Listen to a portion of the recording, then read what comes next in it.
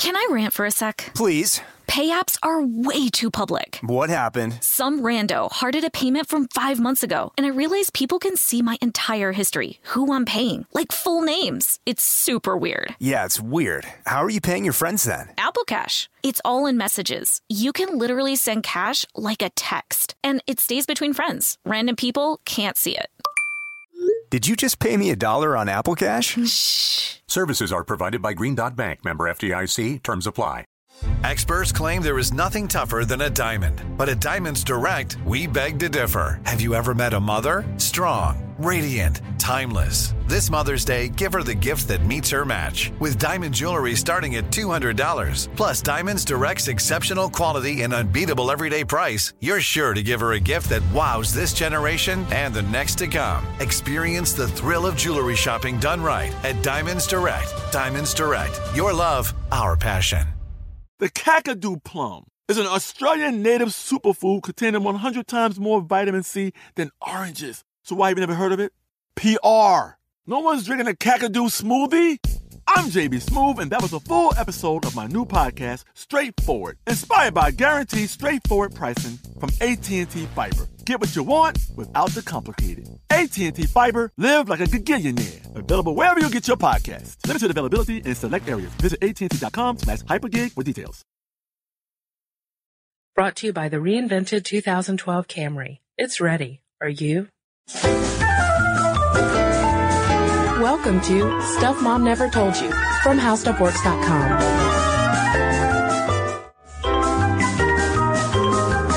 Hey, and welcome to the podcast. This is Molly. And I'm Kristen. And Kristen, something that's been in the news a bit lately that's kind of caught my eye is this couple in Sweden who have a 2-year-old that they call Pop.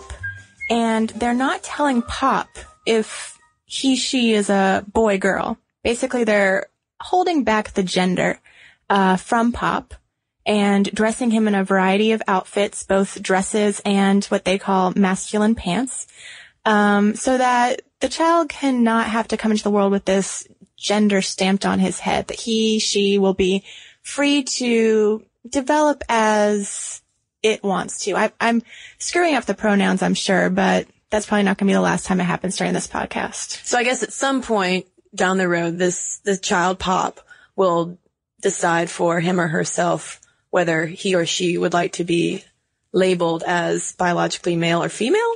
That's sort of the thinking. It's sort of a grand psychological experiment that I don't know if we can even guess how it's going to turn out. That's sort of been the speculation on all the blogs, is how will it impact this child to not know? And won't there come a time, probably fairly early on, when they say, I am boy or I am a girl? Mm-hmm. I mean, what happens when the kid goes to school? Right. And the fact of the matter is, Molly, when it comes to just picking a biological gender, might seem easy to do, mm-hmm.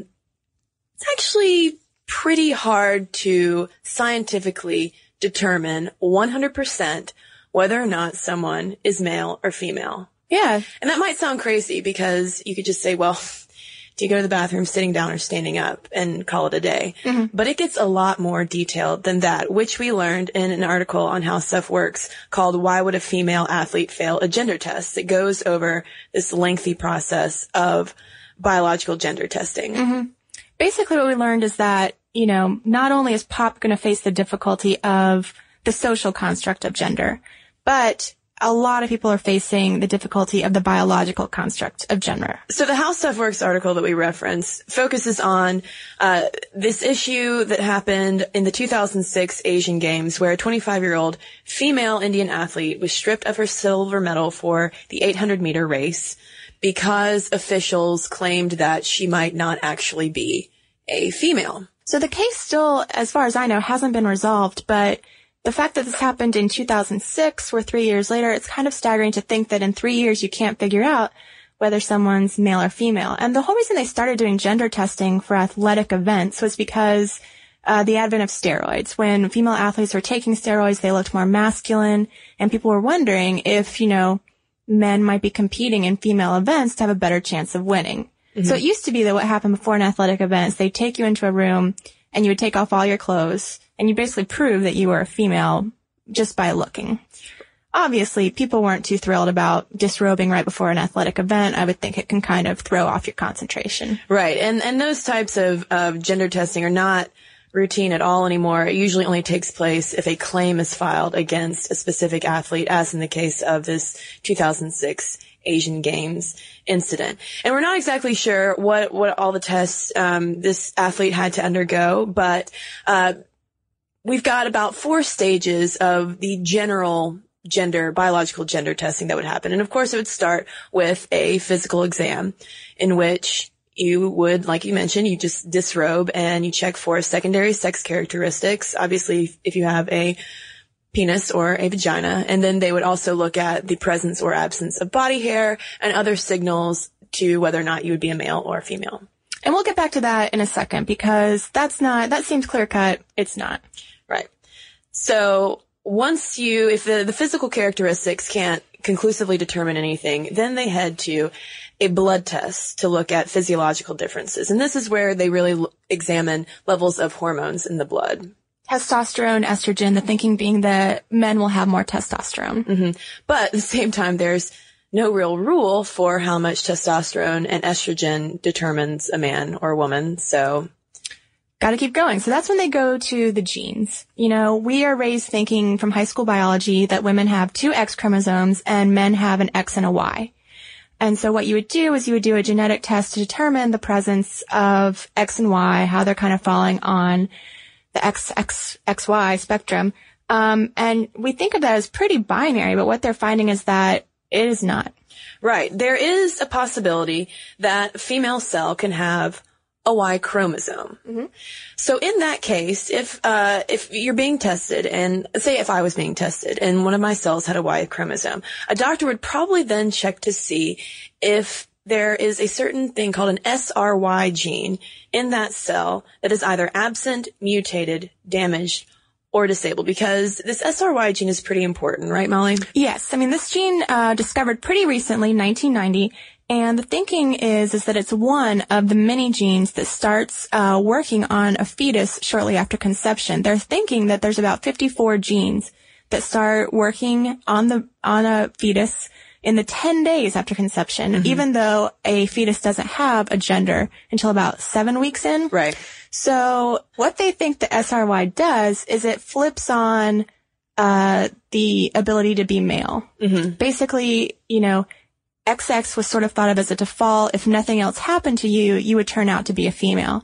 If your SRY gene kicked in, then you would develop the Y chromosome and become a male.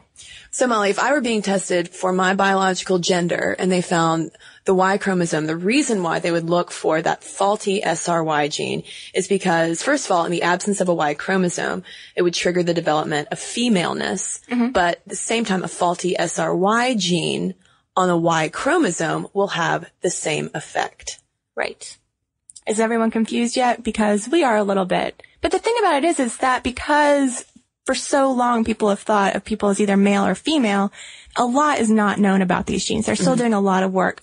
For example, like I said, it was thought that being female was sort of a default of something not getting switched on. But now researchers are looking at something called DAX1, which may actually be the thing that does turn on a female gender. So there's pro-female genes is what they're thinking. There's anti-male genes. There's pro-male genes. It's a hodgepodge, Molly. I mean, you know, it's not so easy as XX and XY anymore. We were reading an article in Salon where a guy was saying, you know, there are XOs. There are all sorts of basically spectrum of chromosomal identities we can have. Right. Doctors are just now realizing how many combinations, genetic combinations that fetus in those first 7 weeks can develop. Right. But there are some people who have known that it's not just a matter of XX and XY when it comes to being male or female. And those are people who are born with ambiguous genitals, which is estimated to happen in about 1 in 4,500 births, according to Scientific American. Right. And according to a New York Times article, that's about the same prevalence rate as cystic fibrosis, just to put it in perspective. Now, sort of a common term that I know I was using before I found out it was incorrect is hermaphrodite. This is what we think of when people who are born with both male and female sexual organs. But the more proper term, according to some, is intersex. And according to this Salon article that we referenced, which was an interview with the author of the new book, Between XX and XY, intersex is an umbrella term that includes people with a tremendous number of genetic conditions, from those who are born with an extra X chromosome to those with overdeveloped adrenal glands. And in between all of that, you have the ambiguous genitals like we were talking about. So sort of the standard of care for someone who was born with ambiguous genitals for a long time was to kind of look with what you had to work with and then assign them a gender, do some surgery so that they biologically fit that gender, and then never tell the kid that there was any sort of question about their identity at birth. Right. And since then, in more recent years, as these kids have been growing up, there have been a lot of tragic stories associated with it. That's right. And probably one of the most heartbreaking and most famous stories about this situation is the case of Bruce Reimer, who was born in 1965. Right. What happened was Bruce had a twin, a male twin, and when he was circumcised at 8 months, something went wrong and most of his penis was burned off in the process. And his parents decided to give him reconstructive surgery and to therefore make him more or less a girl. And they did this along with a sexologist at Johns Hopkins University named Dr. John Money. And Money kind of wanted to do this experiment to see whether or not nature or nurture can truly determine your gender, because they had the perfect control, which was Bruce's twin brother, and then they would have Bruce, who is now living as a girl, and so they could kind of see what would happen with the two. And according to Money, things went fabulously well. The child loved being a girl. He totally took to it. But behind the scenes, things were not going that smoothly. According to articles that were written once Bruce was an adult and actually changed back to a male, living as a male, he said that he never wanted to be a girl. He would always try to play with his brother's toys. He would rip off his dresses. He hated every minute of it. And there were some questionable things that Dr. Money did as well to try to teach Bruce and his twin brother about male and female relationships. And there were just all sorts of there's a huge dark shadow kind of in the corner of this whole story. And then I believe it was in 2003, he ended up committing suicide. Due to maybe not necessarily this actual process. Right. It was a compound situation. Yeah. Right. It sounded like his wife left him, his brother died. And there's a book, if you want to learn more about this whole situation. It's written by John Colapinto, and it's called As Nature Made Him, The Boy Who Was Raised as a Girl. But now, Kristen, this is an instance of someone being born with male genitalia and then having, this unfortunate situation happen. But what we're really kind of interested in today is ambiguous genitalia. So let's talk about what happened to Cheryl Chase. What she highlights in her work with Intersex Society is just the damage it does to kids to alter their genitals at such a young age and then to basically lie to them about who they are.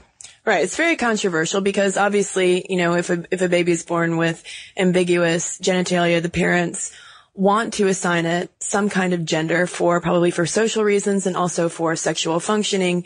And Chase is arguing that it should be left up to the child. Yeah. What Chase wants to happen is, in contrast to Money, is you would assign a kid a gender based on kind of what your best guess was. But then if you were going to do any surgery to kind of reinforce that gender decision, you would wait until the child was old enough to be a part of that decision so that they didn't have to find out, 20 years later what had happened to them as a child. Obviously this is controversial. It's an easy thing to say, but when you are holding, a new baby, and you just want to have the best life possible, it's hard to imagine that giving them a gender identity isn't the best thing possible, I would imagine. Right, but it seems like the standard operating medical procedure is slowly trending towards holding off on that surgery. In 2006, the journal Pediatrics published a paper that was signed by 50 international experts that was promoting the idea that the child should be assigned a gender as soon as possible, and that it should be done by a doctor examining the child's genes, hormones, genitalia, internal organs, electrolytes, gonads, and urine. And then the doctors would help make the best decision for assigning a child a gender, but then holding off on the surgery until a little bit down the road when the child can have input in it as well. Right. And, you know, one thing that Chase points out in a New York Times profile from 2006 is that a lot of it has to do with parents' hang-ups, that the kid, you know, at 7 might already be ready to tell you boy or girl, and that it's more just sort of, you know, the social problems with bringing home a kid that you aren't quite sure about that sometimes forces the parents to go ahead and make the cut. Right, but at the same time, Molly, this is an almost impossible experiment to study because you have no idea what the psychological ramifications are going to be if you leave a child with ambiguous genitalia and just let them grow up and see what happens. You could end up with another case similar to the sexologist Dr. Money, where it turned out horribly for the child. Yeah, there's basically no long-term study of any of this, and what we tend to have in the press are the very negative anecdotes, that the things where, you know, people committed suicide and just lived with this awful misery of not knowing who they were or not being able to endure what had happened to them when they were smaller. You know, we don't have any evidence on people who had surgery and were fine with it. So, it's a very hard thing to study and determine.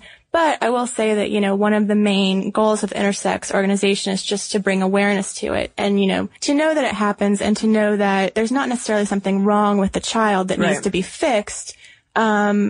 It just needs to be sort of recognized as part of the spectrum that we were talking about earlier. Right. And going back to that Salon article with the author of Between XX and XY, his main thesis is everyone is intersex because going back to those chromosome levels and levels of hormones and secondary sexual characteristics, it is nearly impossible to say someone is perfectly male or perfectly female because there is no absolute standard for it. Now, perhaps this was our subconscious attempt to broaden our listener base, Kristen, by saying no one is perfectly male and no one is perfectly female, and thus everyone can listen to Sminty, which is thought of as sort of a female podcast. But, you know, it's an interesting issue.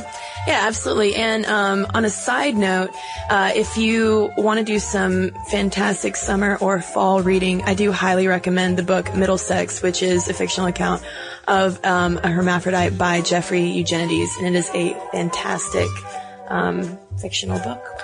And speaking of summer and fall reading, as you know, we recently did a podcast on chick lit and what our listeners are reading, and we decided that we just had so many great reading lists that we might start sharing one at the end of every podcast. So keep them coming because we like them. My wallet doesn't like getting them, but my brain does. Today we're going to share the reading list of Abby, who works at a food magazine. And so she's reading a lot of food-related books like Heat by Bill Buford, My Life in France by Julia Child, Cuisines of the Axis of Evil by Chris Fair. Sounds interesting. Simple Cooking by John Thorne. A novella, Shop Girl by Steve Martin. Also Trail of Crumbs, Kim Suni, and Happy All the Time by Laurie Colwin. So if you would like to send us your reading list or send us questions, comments, or really anything at all, just want to share your thoughts, please send me and Molly an email at momstuff@howstuffworks.com.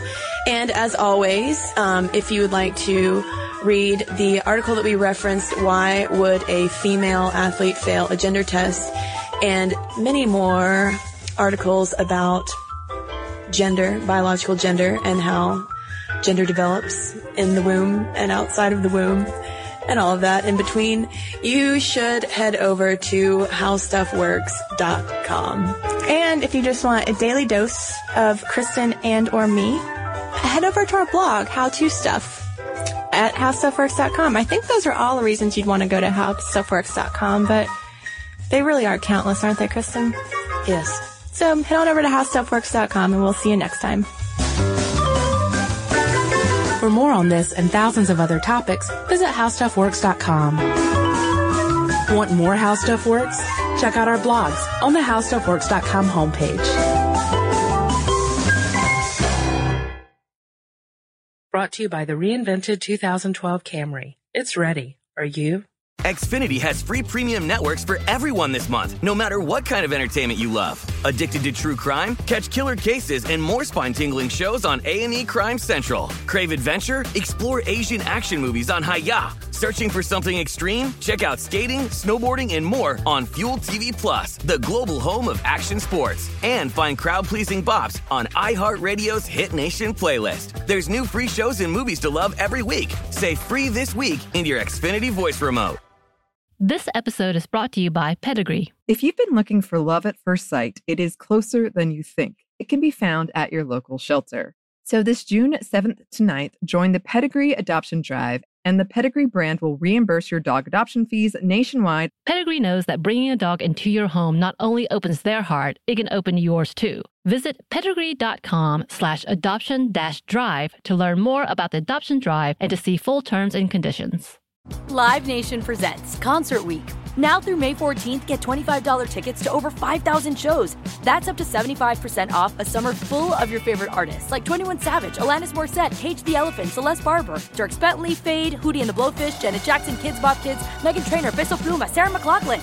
Get tickets to more than 5,000 summer shows for just $25. Until now through May 14th.